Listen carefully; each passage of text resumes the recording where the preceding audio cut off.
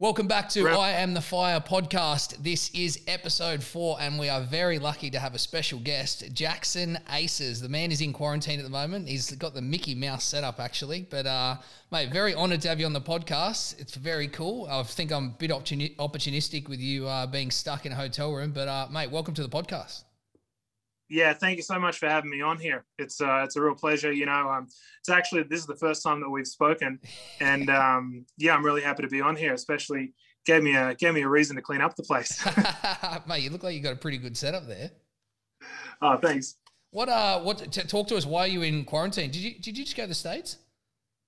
Yeah, so I went over to the States, and in order to go to the States, we had to, I went over with my sister and her husband, and we had to commit to leaving the country for 3 months in order to get an exemption. Wow. So we went to Florida for a bit of a holiday, just to kind of unwind. And then I spent the last 5 weeks in LA. And now this is day 8 in quarantine since I've come back. So, yeah. Mate, I've been logging your Instagram. I've seen all the how's about the food? Like, that would get me, actually. It's outrageous. Yeah, well, I was going a bit crazy the first couple of days, but luckily my mum brought in some home cooked meals, which really, because I'd been over in America for 3 months eating takeout nonstop, and then I come here, I was spending like nearly $100 a day on Uber Eats. 100%. Some of the food was dodgy as. Mate, to give a bit of context, it's pretty funny actually, because your brother Daniel Patrick, who's a fashion designer over in LA, I actually touched base with him probably 2 years ago now, and I was talking to him, and I hadn't realised that I knew him from when I was younger, from like A, who your dad is, and B, that we had crossed paths in the eastern suburbs. And then he showed me this photo of when I was like, I think about 11 years old, and I was like, holy shit, I can't believe that's him. And then obviously seeing what you guys were doing. So it's pretty like cool, your family. I mean, your dad was a ex-football player, a superstar in his own right, and then now to see you and your brother quite successful in your own different paths, it's pretty crazy. Yeah, look, I've definitely been really lucky in, being surrounded by people who are really successful, but not just successful, but kind of like successful in areas where people would kind of like not expect a guarantee of the success. You know what I mean? Like, I've got my dad, like you said, played football for Australia. And this was back in the day when, they had to have a day job because they weren't making that much money at the same time. That's crazy. It was a cop in Newtown. And, also another story there. That's how he discovered Jeff Fenech, and Jeff Fenech became a boxer. And then fast forward now, Jeff Fenech is training my cousin to be a world champion boxer, and he's got this undefeated fight record. He's absolutely killing. What's his name? Brock Jarvis. Holy shit, your family's off its head. Is he your cousin? Yeah, that's right. Yeah. Oh my God. It's really funny because a lot of people assume because of the name that Brock is dad's son as well, and we're brothers. And it's like, no. Because what's your dad's original name? What's your dad's name? Pat Jarvis. Pat Jarvis, that's right. And then, that's crazy, mate. Your family's out. The genetics is unreal. Yeah, we do have some pretty good genetics, I won't lie. So, mate, talk to me about your own journey. Now, we spoke about the different paths. You got the cousin that's a boxer, the dad, professional rugby league player, your brother, obviously a great creative, doing his thing with fashion, and you became a magician. I'd love to know how this all started. Right. So, well, first of all, I've always loved like cards. I've always loved, even back when I was like a young kid, I always loved the idea of not so much gambling, but like playing cards. My mom used to go to the casino, and she used to count cards. Swear. Yeah, so some nights, but she would go and she'd say, "Look, I'm going to spend $100. If I lose it, I lose it. But if I win, awesome." She wasn't going to gamble more than she was prepared to lose. And some nights she'd come home with like a few $1,000s. So she could legit count cards. Yeah, she could count cards because back in the day, now they shuffle the cards too regularly, and you can't really count cards because the way counting works is it's based on okay, how many high cards have come out of the deck compared to how many low cards have come out of the deck. Okay. So the more high cards that are left in the deck, if it happens to be that a lot of low cards have come out in the beginning, the more likely the dealer is to bust and you are to win based on how the game works. Yeah, right. So, you know, she wasn't doing any crazy Rain Man stuff, but she knew how to play. And, you know, some nights she'd come home with thousands of dollars. And we didn't, like, people might look at my dad being a super success and everything. But as I said, this was back in the 80s when you know, footballers didn't really make that much. So we didn't necessarily grow up rich or anything. I mean, we weren't broke, but to see my mum come home having won hundreds or thousands of dollars just by playing cards, there was always kind of this real like allure to the whole thing.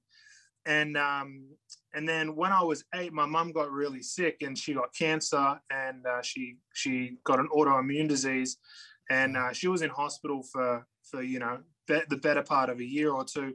And we used to just, on my weekends, I would spend all day with her. Some days I'd take the school day off to spend with her all day by her bedside, and we'd just play cards all day. We'd watch movies and play cards. So having cards in my hand and shuffling cards just became like part of the whole escape from when we were going through that really, really tough and kind of uncertain period of like, you know, is mum going to make it or not? And years later, I was in high school, and a guy at school showed me a card trick. And, you know, growing up around people who are so successful and so competitive, you know, like my dad, my brother, I became really competitive myself. And I said to myself, I'm going to go home. I'm going to go on the internet, find a better card trick than that, and I'll show him up the next day, and everyone's going to think I'm the shit. And that I didn't know what he was doing. So I go home, and this is back when there was dial-up internet. There was I didn't know what YouTube was. It was early 2005, and I'm looking up all over Google how to do card tricks, and with very, very little success because, you know, as I said, there's no YouTube. The best way for me to learn a magic trick is absolutely to see it done. Right. These past magicians who've learned from books, I absolutely tip my hat to them because it's just like, I can't do it. I like to read, but reading, like, you put the finger here and then you got to like turn the page when you're halfway through doing this. I just do not have that much patience. And anyway, it was like real serendipity, real like fate, if you will, because I was on the internet for so long that night and I stayed up so late that a commercial came on TV for David Blaine, Street Magic. True. And I'd seen David Blaine. I hadn't seen him before, but I'd seen the ads on TV. And if you haven't looked up David Blaine, you got to do yourself a favor. Just go straight over to YouTube and look him up because he's incredible. The closest thing to a real magician ever, in my opinion. But he was always like, the ads looked really mysterious, and he would do these like endurance stunts where he'd like freeze himself in a block of ice for 3 days. Right. And I'm kind of like, I don't really get what that show's all about. I don't really know. But then that night I'm like, shit, I'll watch it. And I'm like, I'll bet I'll figure this guy out. I'm going to work this guy out for sure. I'm really smart. I got this. Well, from the very first trick, do you want to see the trick that he did? That's right. Exactly what I want to see. Okay. All right. I'll show you the trick. So it goes, I got a deck of cards right here. I'll make sure you can see it. Yep. I'm going to go along the deck, and I just want you to look at a card and remember it, okay? Okay. Did you get one? Yes. Okay, good. So look, I'm going to try to give these a little shuffle. And now this one right here, this is not your card. It's a joker. It's a wild card. Try to imagine your card here. Ready? Okay. That's crazy. That was the one you thought of? Yes. Right. So he does that, and I'm watching TV. He does that, and the trick works. And I'm like floored. Yeah. Like, how old are you? It was really humbling. Because, you know, I went to a selective school. I thought I was really smart, and I really like to think that I could figure anything out. And the very first thing he did just totally blew me away. And then at the very end of the thing, he levitates on the street in front of these girls, and I'm like, I have to be able to do that. I have to learn that. I've got to figure this out. How old are you here, Jackson? Pardon? How old at this point are you? I was in year 7, so I was 12, first year of high school. 28 now, so it's yeah, it's coming up to my 16th year in Magic, which is pretty crazy to think about. So that first card trick, at the time, you couldn't figure out what it was. Did you figure it out? Is that a skill that you picked up? How does that work? Yeah, well, you know, there are ways. The thing is, like, if magicians never revealed their secrets, there'd be no other magicians. So there are ways to learn how to be a magician. And honestly, it's a lot easier nowadays because we have the internet. And I always say that if someone really wants to learn magic, they'll figure out a way. But, you know, like there's so much, even on YouTube now, there's so many awesome tutorials for magic. Yeah. And like you've got to do a lot of digging to find the good stuff. But someone could become a pretty good magician in maybe a year or two just by practicing really hard from watching YouTube. Yeah, because there was that. What was it? There was that show that used to be on TV. The two older magicians, and basically people used to come on, do a trick, and their job was to be able to say how they did it. Do you remember that? Yeah, that's Penn and Teller. Yeah, that's it. That was pretty cool. Yeah, well, that show, and look, a lot of the shows and a lot of the movies that have come out recently have been really good for magic. You know, Now You See Me, The Prestige, all of these things, and like some of these shows, they get a bit of slack, or they get a bit of hate because they might reveal like one little trick here or there. Like, for example, I had a video that went viral when I was in the US, and I was literally recreating that scene from Now You See Me where he's trying to hide the card from the like police officer. Yes. So I showed that to another magician, and he's like, "How could you do that? You're revealing, you're exposing magic." I'm like, "Well, man, I literally just was doing a remake of the Hollywood movie. If you've got a problem with it, take it up with David Copperfield, because he worked on that, and he's like the most famous magician in the world." He's the GOAT, yeah. But overall, I think those shows are awesome for magic. And the good thing when Penn and Teller do it is they don't actually say it. Yeah, like I can listen to what they say, and I'll be like, "Oh, okay, that's what they're saying." They're really clever with using codes of saying how they know how this trick is done. But like a muggle like you wouldn't be able to decipher what they're talking about. No way. So, bro, how did you go from your first card trick, your inspiration from the television, to making this a career? Like, I imagine it's a bit of a grind, you know, going through the circuit. And how did you sort of transition that into knowing that you wanted to do something whilst learning, I guess? Yeah, well, you know, like basically through high school, I was just completely obsessed with magic. And particularly when I was like 15, 16, 17, I would spend all day with a deck of cards in my hand on the weekend, literally all day. And I would read about these guys like Darwin Ortiz or these guys who are really incredible with cards, and they were like legendary because they'd practice for like 14 hours a day, and they go through like 3 or 4 decks of cards in a day. So I'm like aspiring to be like these guys. And, you know, like my very first gig was when I was 15. My mum got me to do a birthday party for one of her friends, 50. And I was just happy to be able to like go and perform for people. And then at the end of a couple hours doing magic, at the end of the night, she gives me an envelope with $50 in it. Yes. And I'm like, "Oh my God, this is too much. No. And she's like, "No, you deserve more. Please, just take it." And yeah, honestly, my mom really kind of did a lot of the hand holding and getting my foot in the door in the early days, because to become a good magician, you have to get a lot of experience like that. You need the reps. I can like, it's like you, like, you know, you could train and work on your passing and your kicking and your tackling and your fitness all day long. But if you don't go out there and put those skills into actual practical application on the footy field in a real game with all these other random factors, you know, you'll get nowhere if you don't actually play the game. 100%. So it's the same thing with magic. And my mum got me my first gig, and also she got me what we call a residency at a restaurant. Her friend owned two restaurants down the road from us. One was a seafood restaurant, one was like a bar and grill, and they were across the road from each other. Shout out to Mike's Bar and Grill. It was down there in Sylvania in the Shire.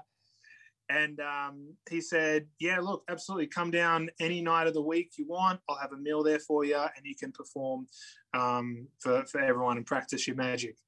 And that right there was like the golden opportunity for me, because I learned so much on how do you walk up to a table and even get them to want to see a magic trick to begin with. These people might not be there to be entertained. They might be hungry and not feeling good, you know, and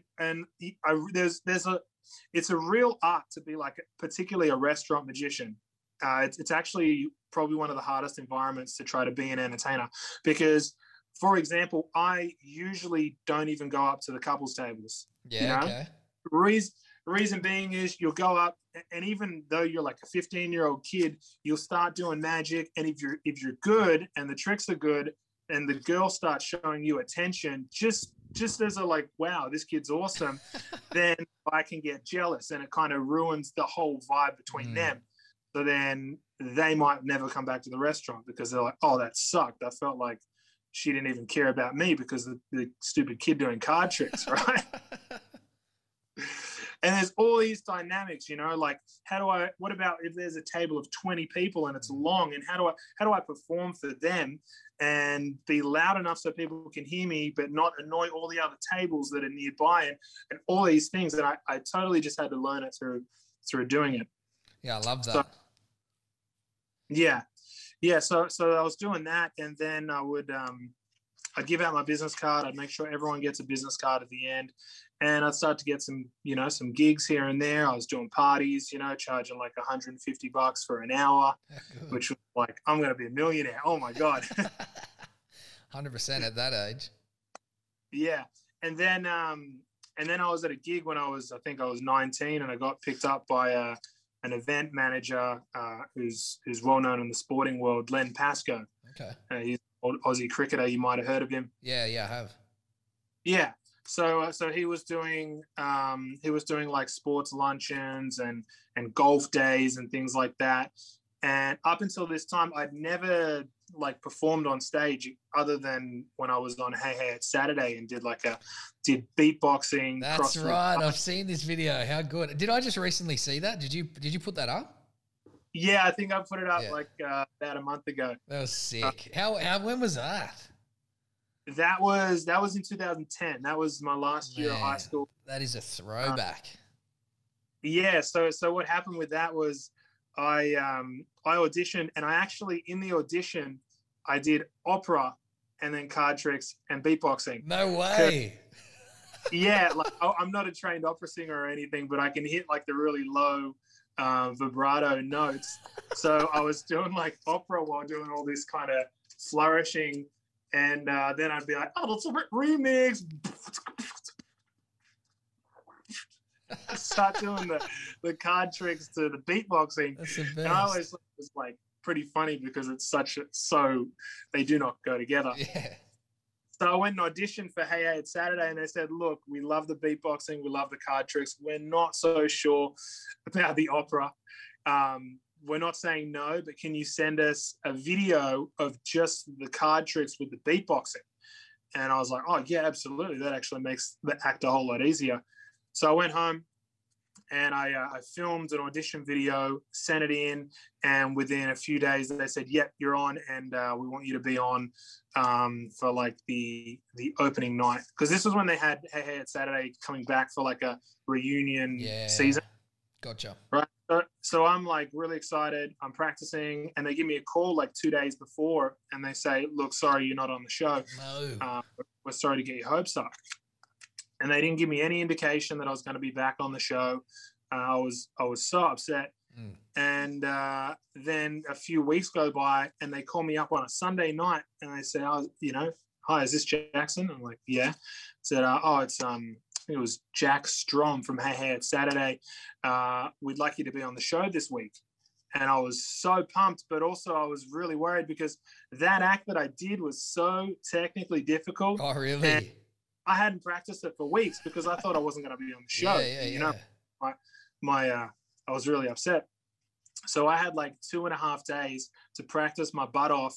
And when you go on for Hey Hey, it's Saturday, basically, like you don't really get the royal treatment. They'll put you in this backstage area, like the carpet is all stained. There's these like torn up looking couches and stuff. It's really not what you'd expect compared to looking at the set of the show. Yeah. Just like, I'm pretty sure they used to call it no talent time. That's right, they did. So like you go into that situation and you're not sure if, I mean, I knew my card tricks were on point, but I'm doing the card tricks with the beatboxing. So I'm like, are they going to gong me? Are they going to make fun of the beatboxing part of it? Like, I really didn't know what to expect. And so I'm practicing. And in that routine, I got to drop all these cards. I make the cards appear and then more, and I'm dropping them on that stained, dirty carpet. This is like, I'm so nervous for 2 or 3 hours before the thing. I was just doing that act over and over and over and over. And I would pick up the cards off the floor. And my very first start of the routine was I'd cough the cards back out, right? So I'm pretty sure that experience is the reason why I haven't caught Corona. The same cards that were going on the floor about 40 or 50 different times went straight back into my mouth. And you know, like the whole experience was a whirlwind. It went by so fast. Every time I've been on TV now, it's still like an absolute rocket ride. You know, like you get the total butterflies and everything seems like it's going so quick. It's super scary, but super fun at the same time. But yeah, so that was my very first experience. You even got a good review off, what's his name? Is it Red? Yeah. That's the one you're worried about, just getting sprayed from him. Yeah, I was really worried if he was going to gong me or not. And it turns out he said very, very talented, very musical. You don't belong here. Get out. That's it. And he gave me 8 out of 10. Yeah, stoked. That's about as good as you can get on that show. What's that? That's about as good as you can get on that show, to say. An 8 out of 10 from Red, you're stoked. Yeah, that's right. But unfortunately, the act that went on after me was a one-legged comedian. He got an 8.5 out of 10 plus an 8. So he beat me by half a point, and he got the check for like $1,000. The old one leg got you beat, eh? Yeah, that's right. So was that show a big catalyst for like anything after that? Did much come from that show for you? No, you know, it's really funny. When you go on TV, you expect that the next day the phone's going to be ringing off the hook. And I was in high school, so I thought I was going to go to school and everyone would be like, oh my God, great job, amazing. And it was just like any other day. Yeah. But I've learned since then that as an entertainer going on TV, you know, you might not get a whole bunch of new bookings from people seeing you on the morning show, you know, for 60 seconds. But then that goes into your show reel, and then another one and another one. And once people see, oh, look at this magician, we're looking at 3 magicians for the event. This guy's been on every single show we can name. Let's go with him. True. So just building up your portfolio on your network. Yeah. And doing the corporate work. So anyway, back to the Len Pascoe thing. Yes. He said to me, you need to get on stage. Have you ever done anything on stage? I'm like, oh, I did this one thing on Hey It's Saturday where I beatbox. He's like, I don't know what that is, but but you need to get on stage.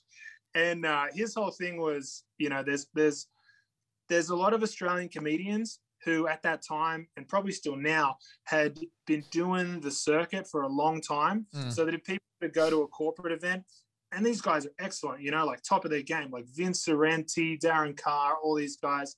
But he said there's been no fresh faces in the comedy game for a real long time, particularly Australian comedians who do clean comedy that's not going to offend anyone at a corporate event. So I was like, oh, comedy? I don't know. I crack jokes sometimes when I'm doing the card tricks. And he goes, look, it's easy. You'll be fine. He says, come to my place on Tuesday and we'll have a coffee and we'll talk about it. So I go to his place. He happened to live down the road from me, and we have a coffee. And he says, "You're booked." Oh yeah. So I'm like, "What do you mean?" He goes, "You're booked this Friday, 15-minute show, Kemps Creek Bowling Club. Be there. Yeah, I'll see you there for such and such." And I'm like, "Len, I don't even have a show." He's like, "You'll figure it out." I'm like, I've never done a stage show before. You want me to do 15 minutes paid? He's like, "It's fine. Here's what you need to do." Da, da, da. I'm like, okay. So I run to the magic shop. I buy a whole bunch of new tricks that I've never done before, and I just practice my butt off. And I get on the stage, and the whole thing, in my eyes, was a disaster. I rushed through everything. It was extremely awkward. Yeah. Luckily, all the tricks went right. Like, I got the tricks correct. Yeah. But when you go to like a performance or there's a speech or anything, and it's awkward, and like, it's like you can feel the whole room just kind of tense up. That was basically what I had happen on my first. What was the crowd like? Was it an old crowd? Interesting, because it was a crowd of like middle-aged to retiree. That's what I mean. Men. Yeah. It was all men. Daryl Broman was there. He was like front row as one of the guest speakers. Yeah, right. So I was extra nervous as well, because I'm like, I love the footy show. This guy's a legend. And yeah, I just kind of felt out of place, and like I did a bad job. But he was actually really impressed with how I held myself together, and given that I, had barely ever done anything like that before. So then he took me under his wing, and for a couple of years, every weekend he had 1 or 2 gigs for me, and he would watch me perform. He'd give me ideas, and he'd say, "Oh, change this, throw that out, put this line in here. Why don't you try this?" And having someone who was able to mentor me was such an absolute blessing. And I owe a lot to Len for the head start that he gave me, and all the help that he gave me. Because, you probably had it as well when you were playing footy, like you only can kind of see this much of your own game and what you're doing. And then you get someone like a coach who comes from an outside point of view, and he's seen it all. And then he goes, "Oh, why don't you try this?" You know what I mean? 100%. That's an interesting topic, because I talk about this quite often I suppose when we have athletes on, we talk about the ins and outs of what makes them successful, but it's the exact same thing with someone like yourself, who's ultimately a performer. I just think it's quite interesting as to, 100% agree. Like, if you can attach yourself to a mentor early on, it's going to do wonders for your progression, your career, your goals, your self-confidence. But what other things, if you could tie all that in your early experiences, what are some key things that you think are really important to, like, trying to be successful in that space? Like, as a performer, if you could look back now in hindsight and identify a couple of things that you, wish you could do better, or you've learned now that you would love to implement and pass on, what do you think they would be? Yeah, good question. Well, there's this famous magician in Vegas, or he used to be in Vegas, Lance Burton. Okay. And Lance Burton got the longest running contract at any Las Vegas casino of any magician. He got like a 10-year contract, which was unheard of. It was just that good. And the reason he got such a prolonged, long contract was because he was also squeaky clean. He was well dressed. He wasn't like, you've got the Chris Angels and stuff, and they've got their brand and everything. But from what I've been told, a casino is not going to be like, let's give that guy a 10-year contract, because the guy looks like he's a bit of a rock star. He looks like he might go off the rails in a couple of years or whatever. So it's kind of like, let's make use of him while we can, and just, sign him up for another year. But anyway, Lance Burton would say that the magician who performs the most wins, right? And it totally goes back to, I've got magician friends who don't really perform, or they're some of the best hands and the best tricks you'll ever see in the world, and they just don't go out there and perform. They'll just perform for the camera, or just in the mirror. And I've also got friends who work, 50 weeks out of the year, friends who go and do the biggest cruise lines in the world, friends who are making a lot of money being magicians and performing all the time. And really what you need to do as an entertainer or as anything is you have to perform as much as you can, because experience really is like the make or break point of a performer. There might be magicians, there might be magicians in Sydney who do better tricks than me. There might be guys who are better at this or have a better image than me or whatever. But I have confidence that if I'm at a gig and they've hired both of us, I feel like I sound like I'm bragging, but I know that I'll probably do a better job than them. And that sounds so arrogant. Well, but it doesn't, though. It does tie into the fact that if you don't have your own self-belief, you're pretty much doomed from the get-go. So at worst case, even if you're saying that everyone else doesn't believe this, at least if you believe that, if you don't have that, you're screwed. Yeah, 100%. And my confidence to that level simply comes down to the fact that I have performed in so many situations. And I know that, this guy, or let's just take any random magician, and let's say he's done 100 shows. Well, he might have only had 5 or 10 bad shows. And you really do learn a lot when you do a bad show and things kind of just go terribly. And a lot of being a really good magician is patching up those holes in the show so that they never happen again, because it's extremely embarrassing when something goes wrong on stage or someone. I can't imagine. Like between you and comedians, like, just if it goes wrong, like it's not like dropping a football. Like that sucks, but it's not on. Like everyone's watching you to do that. Well, it'd be like the equivalent of like dropping the ball that if you caught it, it would have won the game. Yeah. You know what I mean?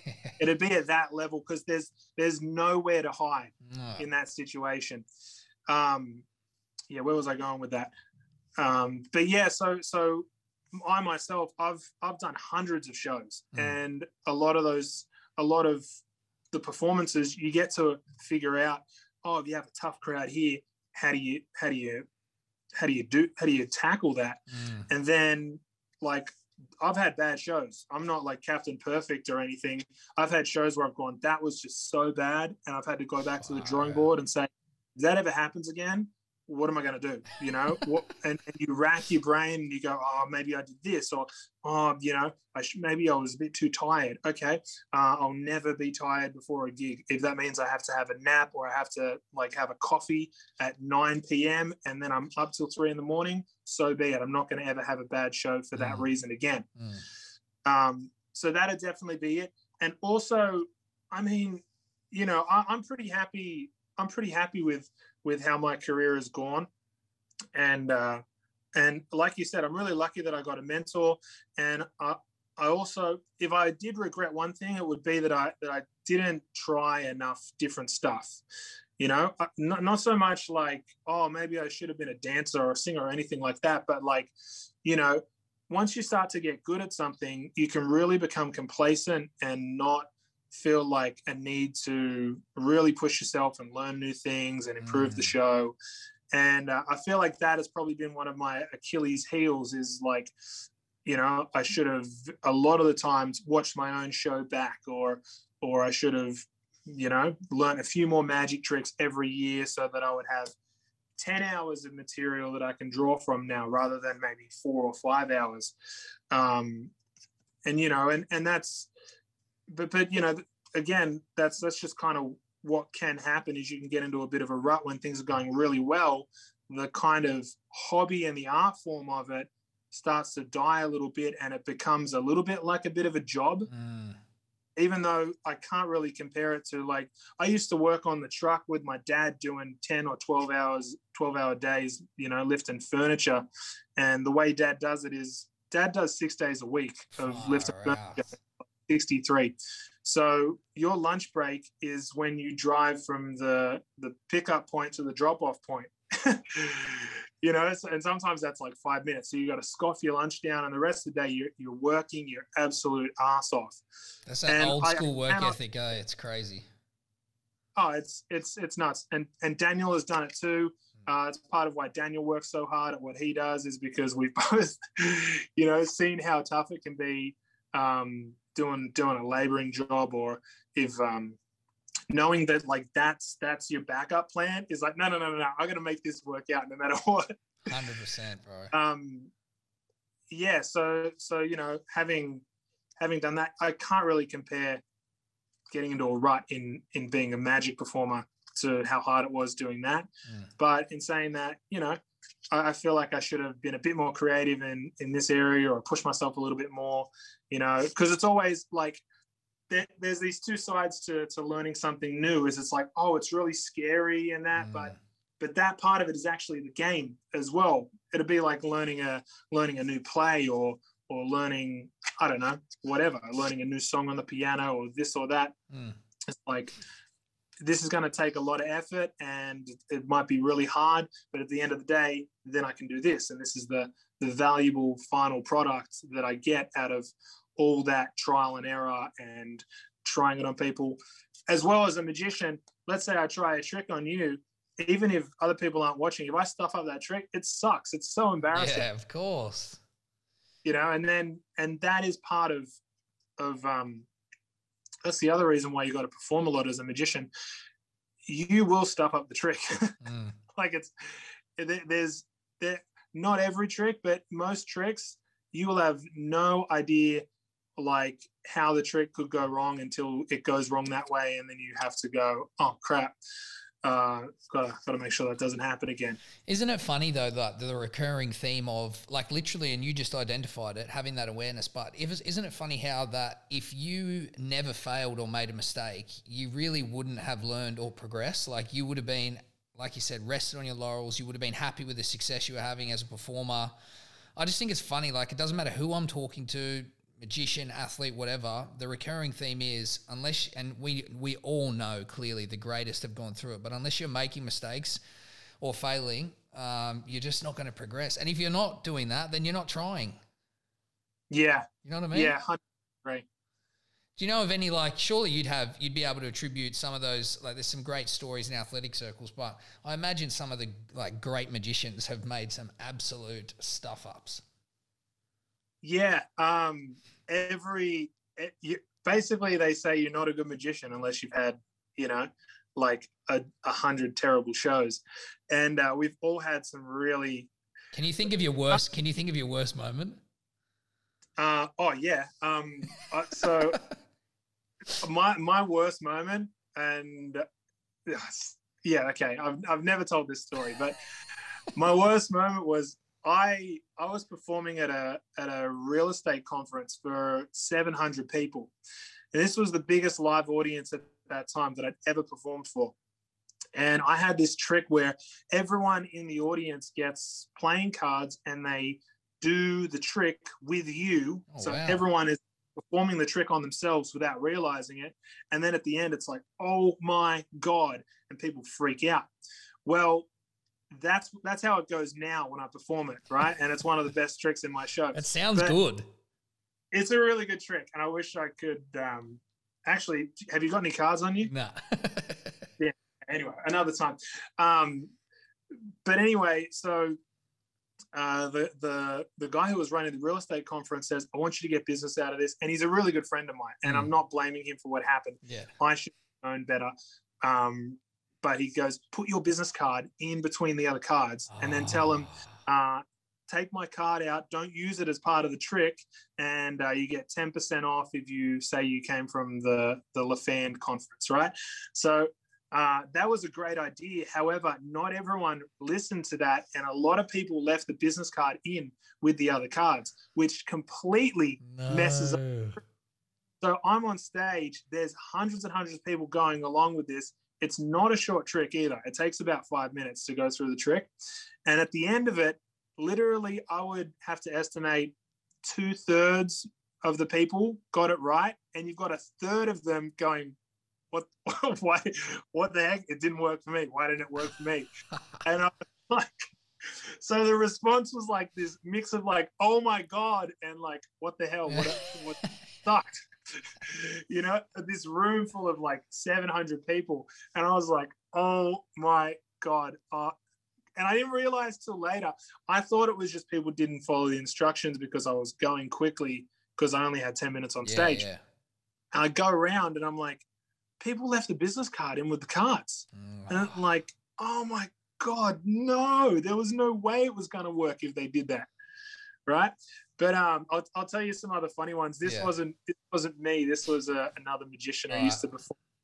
And some of the worst situations you get in is when you say a joke that goes wrong. Try not to do offensive material in as magicians and stuff, but sometimes by bad luck it can be an offensive joke without realizing it. So this magician was on stage, and there's an old line, because if you say to someone, "You sir, please join me on stage," they're always going to take 5 to 10 seconds, and they're going to be reluctant to get on stage. So there's always this dead kind of air that you have to fill with music, and what do you say? And it's good if I say a joke, and then you get the laughter, and that kind of fills up the whole time. Well, one of the classic lines is just move the legs and the body should follow. Right, which is a funny line. It's a stupid line, but it's funny, and it always gets a laugh. Well, anyway, the magician that was on stage, he says that, and when you're on the stage lights are blaring, and you can barely see 2 people back in the audience. It's just like darkness. And he's like, this guy's not coming up. What's going on? He's like, and then he makes another joke. He's like, take time. I'm getting paid by the hour. And the guy comes up to the stage, and he's got like a cast on his leg, or like a wooden leg or something. And the whole audience at the same time as the magician realizes, oh my God, he can't, like, no, I wasn't saying that you have a bad leg, and it just makes it worse. So the whole crowd just hated him from that point on, right? And it's like, how do you come back from that? You know? You don't. There's I'll tell you one more. There's this magician in America. Yeah. Really, really similar situation. If you have like someone in the audience who's wearing like a spotted dress, the line would be, "Man, that's a lovely dress. I really, really think it's lovely. But who shot the couch?" Right. And there was this magician from America who I really look up to. He can barely see. Same situation. Yeah. All he can see. Spotted dress. So he uses that line and gets her to come on stage. Well, this lady is 450 pounds. And everyone in the audience thinks he's just called her a couch. And same thing. He can't go, no, I wasn't saying you're a couch. I was saying it was the dress. Same kind of thing. And then when those type of things happen, you either like triple check before you say it, or you never use that line again in a show. Oh, imagine that. That hurts. And everyone just thinks you're an arsehole. Yeah. Oh, that is crazy. So, bro, we got time for a trick? Yes, mate. Get me a trick. All right, let's do it. So you're in quarantine as well, right? Yeah, well, technically, yes. Not as strict as you, but yes. Yeah, well, same thing. So what I've been doing in quarantine, obviously I've been working on my magic and everything, but I thought it'd be really cool to watch, some of the greatest movies of all time that I never really watched before. So I got suggestions off Facebook, and I made a list on my phone of like 100 movies that I want to watch. Now what I want to do is, can you tell me, just give me a number from 1 to 100, just so we can kind of pick one at random? Tell you it? Yeah. Okay. 82. 82, you sure? You don't want to change your mind? No. All right, 82. So if we go into, where is it? My notes here.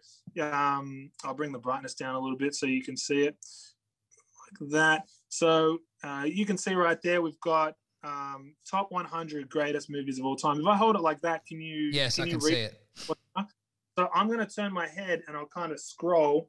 What'd you say, 82? Yeah. Is 82 on the screen there? Not yet. Okay, I'll keep scrolling. Yes. Yeah? Can you clearly? Yeah, I've got it. Okay, good. I'll leave the phone aside, and I've always got to do a card trick. So we're going to kind of put the two together. So don't forget the movie that that you think. And usually I just get you to pick a card, but we're remote here. So just tell me when to stop. Now. Here? Yes. Is that right? Yes, that's good. take the one we saw because I could see it in the monitor. Can you remember that card for me as well? Yes. Yeah. Okay. Great.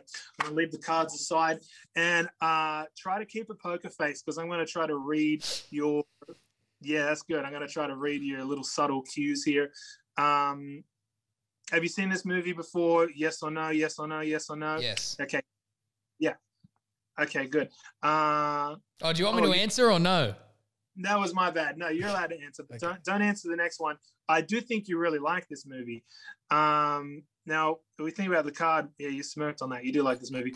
Now, if we think about the card, red, black, red, black. Okay, you kind of smirked on black. You're thinking of a black card, right?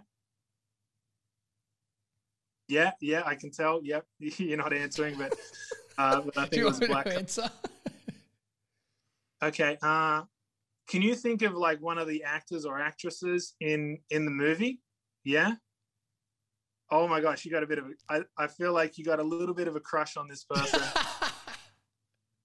Wait, it's not a woman though. Are you thinking of a male celebrity from that movie? Did you think of Brad Pitt? Oh, what the fuck? This is bullshit. Now look, granted, maybe that was a list of 100 movies that Brad Pitt has been in. Maybe maybe he's in a whole bunch of the movies on the list. But you could have said any number. You saw all the movies were totally different on the list, and you're thinking of a card right now too, which I have no idea of knowing. But you got your phone on you? Yes. Yeah, grab your phone because earlier this morning I had a little bit of a premonition about what was going to happen on the podcast, and even though you could have thought of any movie and any card, there's a post on my Instagram. It's got a question mark on it. So if you go to my Instagram, Jackson Aces Magic, for any of the viewers who are watching this, I'll leave it up there. There's a question mark post which I posted this morning. Yes. Have you opened it? Yeah. Now it's on there. I predict that on today's podcast, and this was posted 4 hours ago, that Sandor Earl will think of Swipe? No, that is insane. Is that the movie Fight Club? Yes. Sandor, do you know what's so crazy? Bro, how? Do you know what's so crazy though? Is I haven't told you. Bro, have you seen it? Yes. If you look closely, it doesn't say Fight Club, it says Addict of Clubs. Is that your card? Bro, this is fucking crazy. How? Bro, that is insane. Mate, that is all time, honestly. I'm just glad it worked. Holy shit. How you've done that. You've edited the photo. Oh, my God. Oh, bro, that is, mate, credit where credit's due. That is all time. Thank you very much.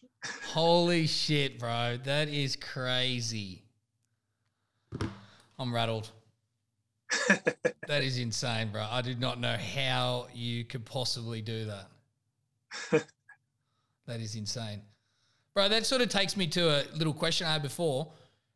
What's your niche? Like, or do you have one, or did you have one, or what are you doing now? Well, obviously it was cards, and it's always cards because you have master skill with cards. It's crazy. But like even you said at the early point, like what was your go-to? What was your direction? What was your dreams? And then what are you doing now? Yeah, well, first of all, thank you very much. Mate, thank you. Yeah, definitely my niche has always been cards because again, I would just practice for hours and hours with a deck of cards. So I can do things with cards that a lot of magicians around the world can't actually do.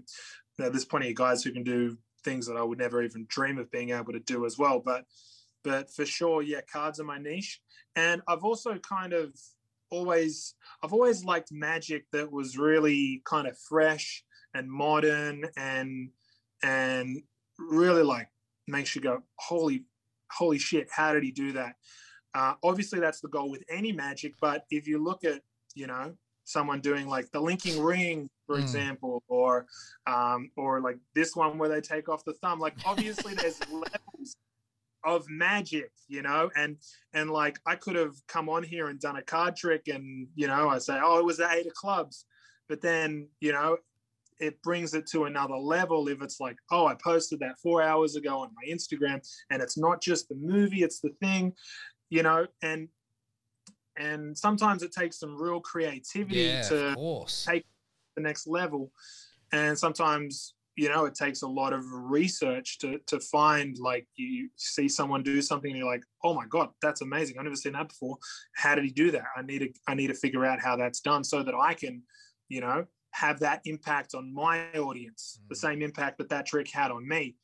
You know, and that's kind of the fun of being a magician, is like, I can come on here and do that trick for you, and you know, you freak out about it, and it's like the highlight of your day. 100%. And it's the highlight of my day to be able to do that, you know. As far as my goals, you know, I've always wanted to be able to impact a lot of people and share my art form with the world, you know. So in the early days, it was just about becoming a good enough magician so that if I ever was on TV or was in front of an audience, I was able to, you know, blow their minds, whether it was a room full of corporate executives or been lucky enough to meet, you know, the Premier and what's his name, K-Rudd, and I've met celebrities and stuff. And then it was kind of like, you know, your goals naturally evolve as you go through your journey and what you're doing. I've got the big following on TikTok now, but that's only been the last 2 years, almost to this day. It's been 2 years that I've been on TikTok, and it's actually a crazy story how that all happened. Some people get on TikTok and they'll get a viral video just by chance, you know. I was an absolute scientist about making sure that I could go viral. And not only that, I took a big leap of faith, and I flew a guy over who I had seen. He was a magic consultant, and I'd seen him working with a guy called Julius Dean, and Julius is the top magician based on statistics, numbers, following on social media across all platforms.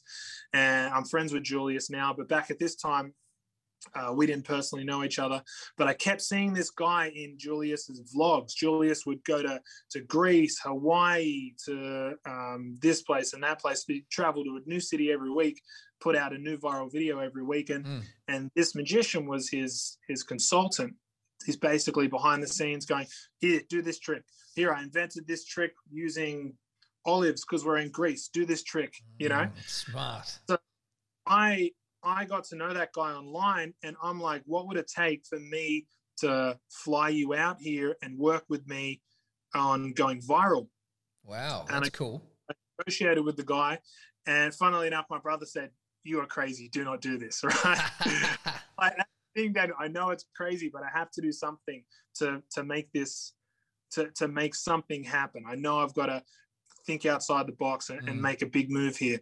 So I flew the guy over to live with me for it was supposed to be 3 months, ended up being 2 months because, you know, we had our disagreements, but I flew him over. I spent nearly every day making content, and within 2 months I went from, you know, 1,000 followers on TikTok to 1 million followers. Wow. Yeah. So just by going absolutely hard out for 2 months, it really, you know, laid the foundations for being able to do magic online. You know, throughout the lockdown, I was able to make money and perform to my audience and not go completely broke, you know, aside from JobKeeper, because I had an audience that I'd built up over the year before.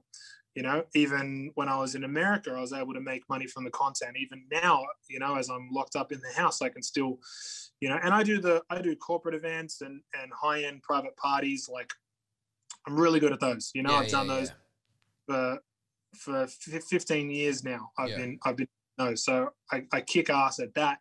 But also there's definitely a ceiling to that, and there's only so much you can make, and you're 100% trading your time for money, and taking it online just seemed like the really smart move, because 100%. You can grow to a point where, you know, like, you can put out a magic course and then you're making money while you sleep, you know, or you put out content and you make money from content. So yeah, as a magician, I always try to stay ahead of the trends and, you know, also be aware of where is the world going. Like I want to have my own TV show or my own Netflix special, and I'd love to have my own show in Vegas.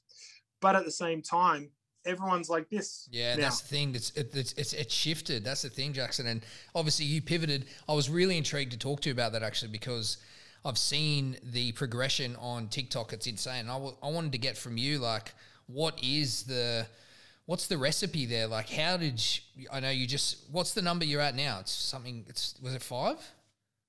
Yeah. 5, broke 5 million. 5 million, which is, bro, that's crazy. But like, yeah, what's the social media? There's a couple of layers. So as a business owner, social media dictates everything now. It's your advertising platform, it's your networking, it's your branding, it's everything. And then if you want to be independent, even if it's taking your own business or your own performance or whatever online, we know social media is the key vehicle. So like, what's the go-to? How do I start, and how do I get to the point where you've reached the success that you have? Yeah, right. Well, the first thing that you got to do is, firstly, every app is kind of different. So, you know, TikTok's your main one, yeah, Jackson? Well, yeah. Well, TikTok's the one that is grown the fastest for me, and I have the biggest audience on now. I've been on Instagram for, you know, like, God, I've been on Instagram for 9 or 10 years almost, and I've done hundreds of posts on Instagram, but they're all a little bit different, you know. YouTube is for more of the longer style content, you know, where people really get to know you or your brand, or they'll watch something like this, like a podcast, you know, if someone's really interested in me or in you or in what you talk about. So YouTube's its own thing. And YouTube's interesting because YouTube is actually a search engine as well. True, so true. Yeah, and a lot of the other apps aren't like that. The other apps are what they call slot machine apps, where you're flicking through and it's like a slot machine. Next, what's going to show up next, right? So like in quarantine and when I was over in the US, I was on YouTube a couple hours a day searching up, how do I do lighting correctly? How do I make the sound better in my video? How do I do this and how do I do that?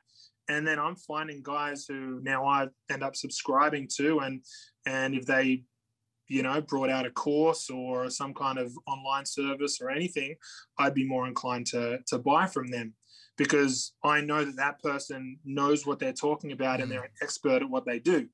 You know what I mean? So YouTube is really, really useful for a lot of businesses and a lot of people who are trying to basically establish themselves as knowing what they're talking about and being someone that people can trust as to whether they're a consultant or, you know, like there's a couple different avenues I could take it as a magician on YouTube. Yeah, I agree. So it's basically long form content or education really are the pillars. Well, that's really useful. But, you know, at the same time, it's like, okay, how do I get people to look at that in the first place? Yes. And then you've got the short form apps. And when I say short form, shorter content, you know, TikTok, 10, 15, sometimes 60-second videos. They don't really get to know me that well in 10 or 15 seconds, but they get to know what I look like. They might remember my name and they're like, okay, that guy's magic is awesome. And some people might go to my YouTube, they might go to my Instagram.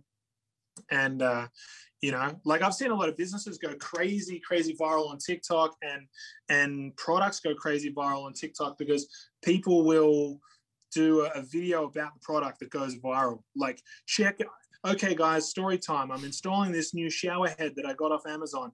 Basically, it's a blah, blah, blah, blah, blah. And it's like, it's this interesting shape, or maybe it's shaped like an emoji or something like that. And then people are like, oh, and then they say at the end, yeah, link in bio if you want to get it.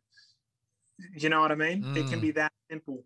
So what I would kind of look at, if someone wanted to start out and they wanted to make content, and this is what I did, I looked at the platform.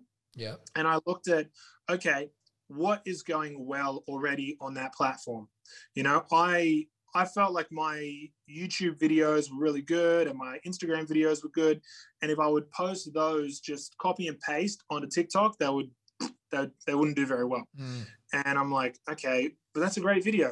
What, should I just be annoyed with that, or do I just, try it again? And sure, there is the factor of you got to keep trying to see if it's going to work, but also sometimes you got to actually take an honest look at something and realize, okay, maybe that just isn't gonna work that well for that audience. Like it's the same when I'm performing. I could take a trick that I think would be great at a kid's show, and then I perform it and the kids hate it. I'm like, oh, maybe that was just a rough audience. Go to the next kid's show, they hate it. It's like, okay, maybe that trick sucks for kids. 3 kids yelled out how they thought the trick was done and they were right. Okay, better find something else. Yeah. So same kind of thing. What I did when I got on TikTok was I looked and I'm like, okay, what are these guys who have 1 million followers already, or 2 million followers on TikTok who are doing magic? What are they doing? Okay. What does their video look like? Okay. How long was the video?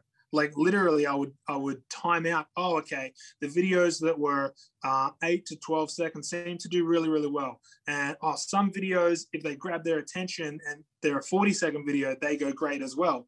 Okay. And then there's this middle area where maybe they do all right. And what tricks are going well? Well, seems like they really like the interactive magic, just like that one with the look for a card and then I get it.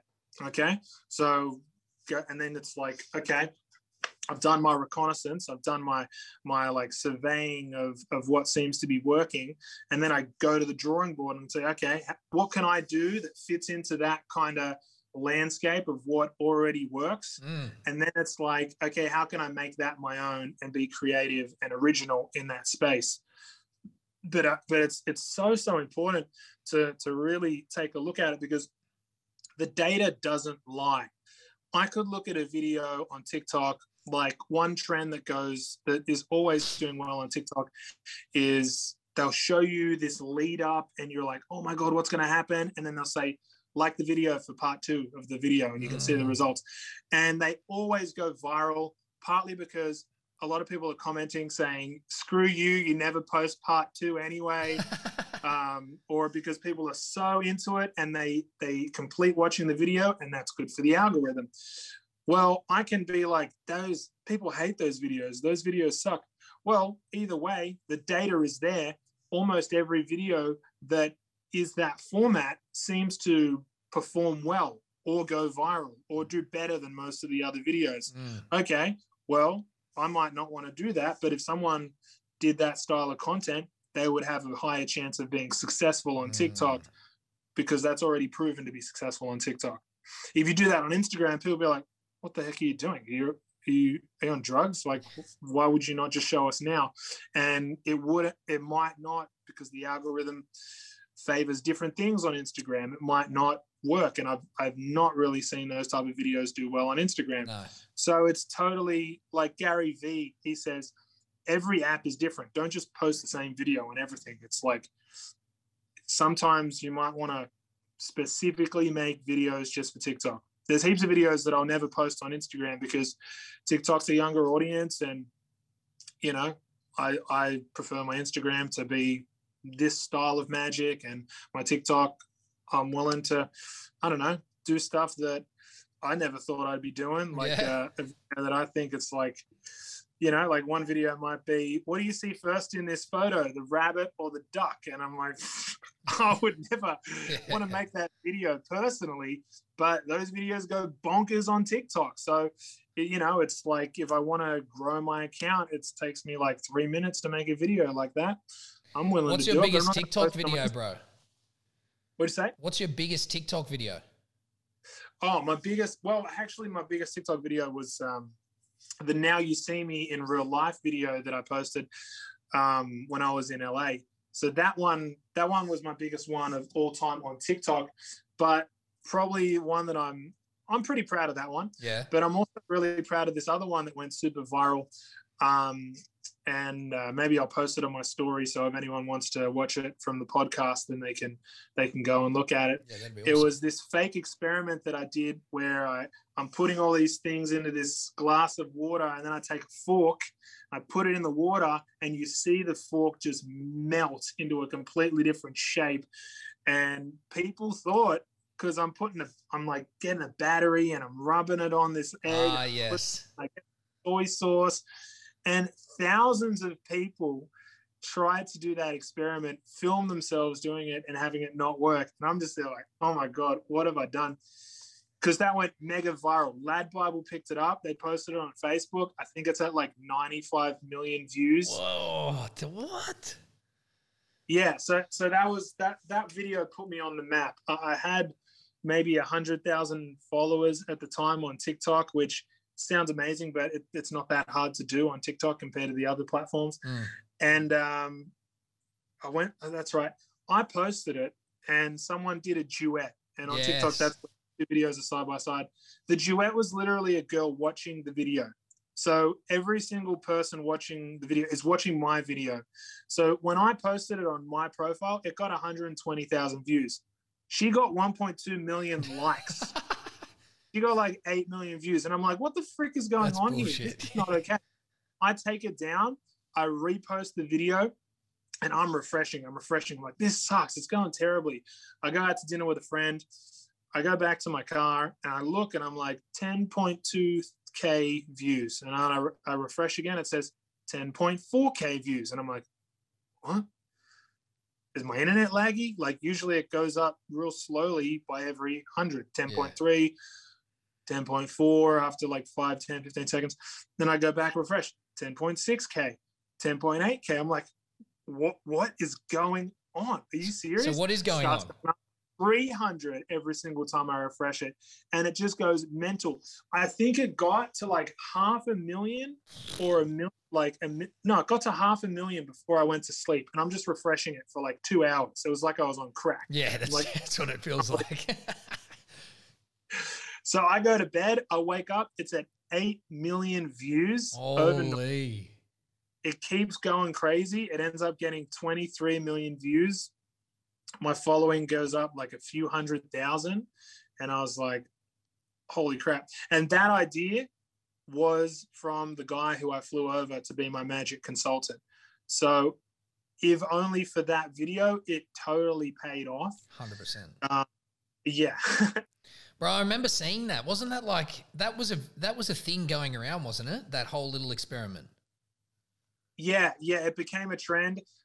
Actually, there was an app that was trying to be like TikTok, and they were running YouTube ads without my permission, using my video, saying, join the app. There's fun videos on the app like this.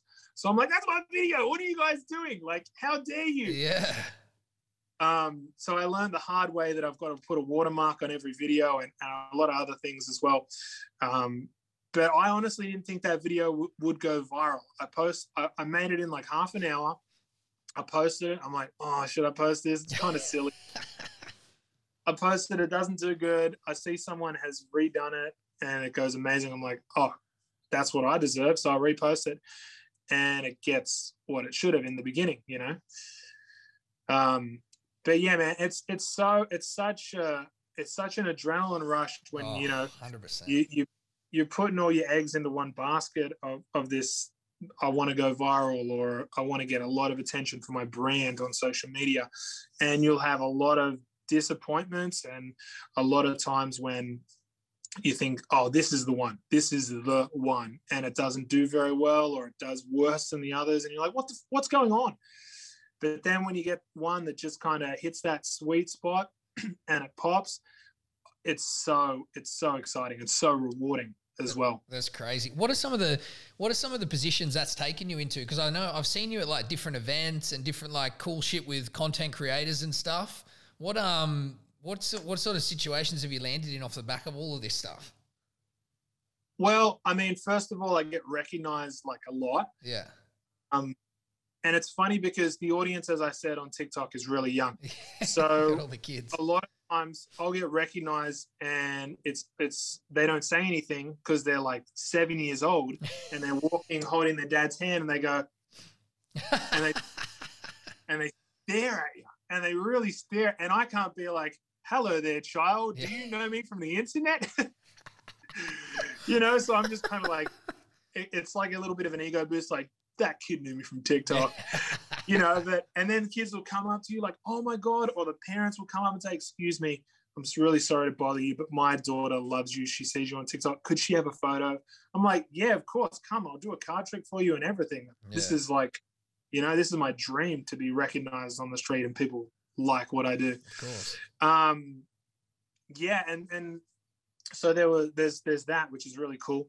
And I mean, like, it's so funny because you'll see these people like, for example, Julius Dean or big content creators that you look up to. And then all of a sudden it's like, hang on, that person followed me back. Are you serious?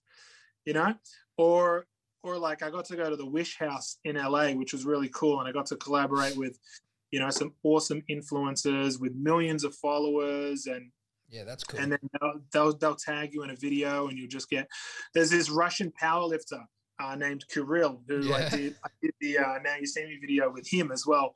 And he posted it and I just got thousands of Russian followers on my Instagram like 2 weeks ago.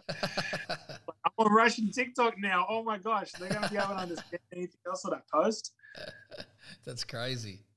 Yeah, I'm sure there's other examples that I could have given you that would have seemed like more, oh my God, I want to be in that guy's shoes. But, and I'm going to, at the end of the podcast, be like, oh, what about that time? But what about it's taken you to America and the likes. Have you had, it's always cool. Like, have you had any moment, like people you've performed for and you've just gone, oh my God, this is crazy? Yeah. Well, actually, there was one thing, and it never ended up panning out. But I DM'd Jason Derulo, and he to me, and we were going to do a live stream on Instagram, and I never ended up making it happen. He was just always too busy or whatever. But yeah, like I've been able to meet some awesome celebrities, and I got to perform for Mike Tyson. Cool. This was years ago. I met Mike Tyson through Dad, actually.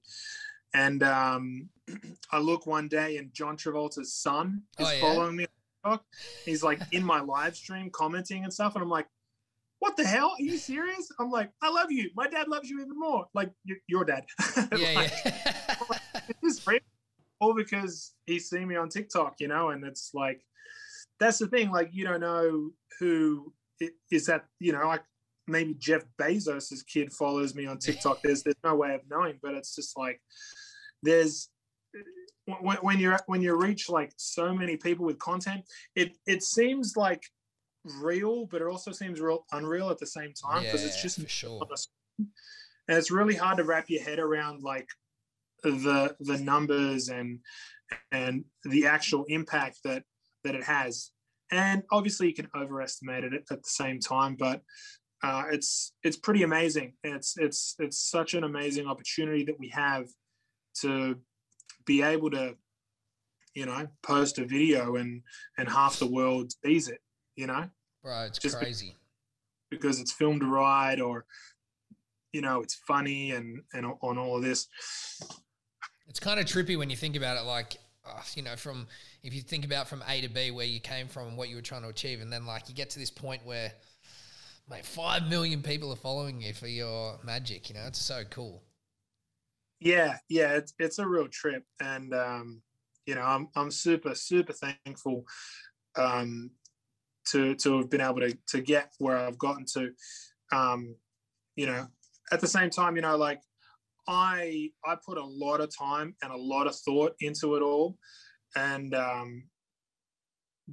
sometimes I'm surprised at how well it goes. Other times you put so much work into it and it doesn't pay off the way you think it does. But that's just how it goes sometimes. And you keep going and eventually you have those easy wins, but it's because you've built up this muscle of, okay, I know how to edit videos now. Oh, okay, if I take an extra half an hour to cut off every little gap of dead space in a 30 or 40-second video, the video go way better, you know? And it's just building that muscle and that habit of doing it the right way every time. And, you know, like sometimes you'll put something out there that you've put so much work in and it might not seem to get the result that you wanted. But the key thing is that it just seems that way. Because I put out a video the other day.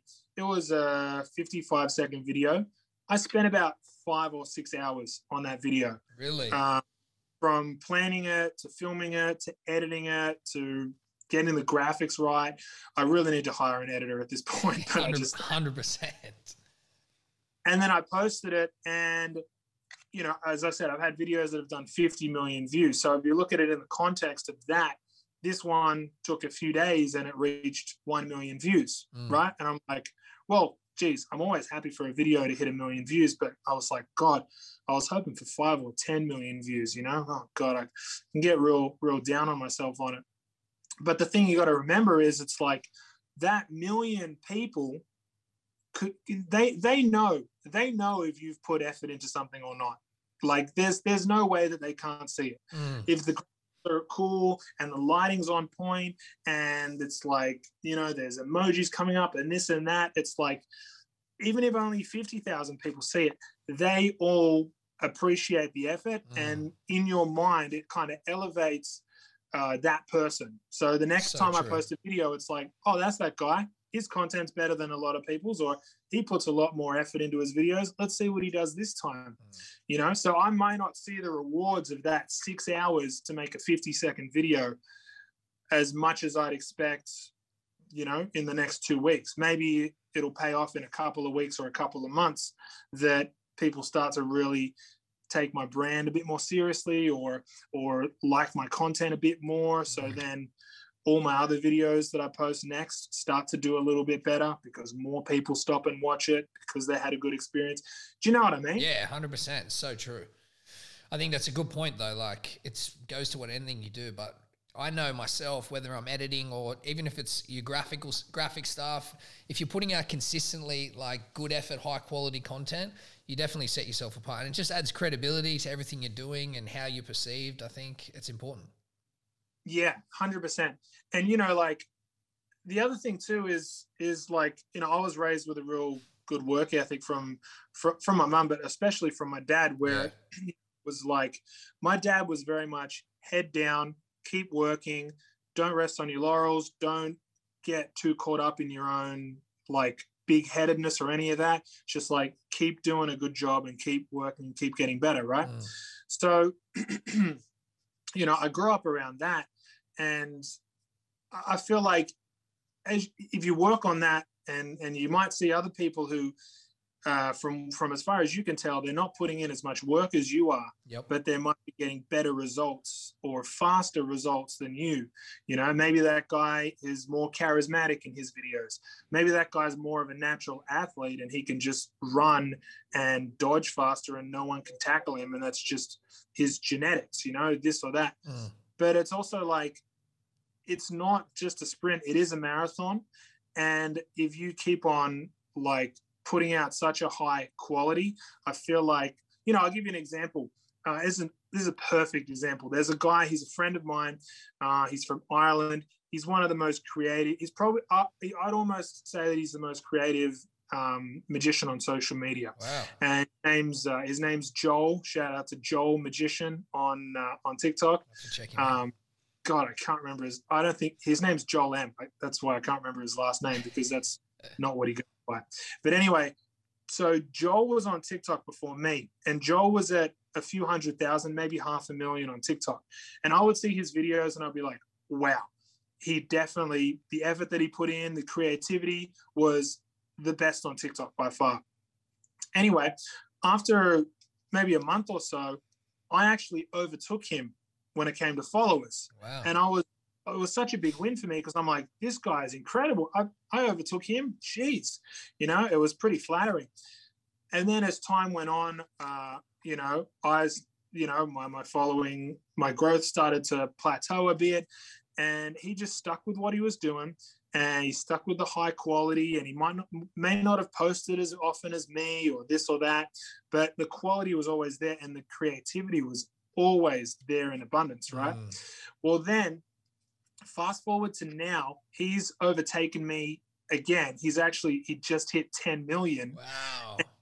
Not only has his numbers come to finally reflect what I think he deserves, but also he's had 2 mini series TV shows that he's gotten, because people look at his content and it's like, okay, not only does he have engagement on this platform, but this guy has the look.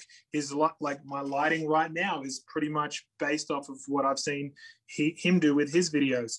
You know, he's got this professional look.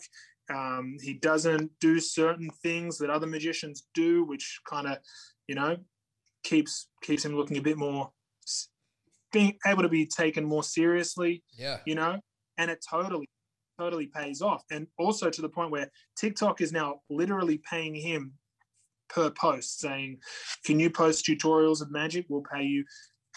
It eventually totally paid off. Wow. And I'm super happy for him, you know? It's so good. I love that.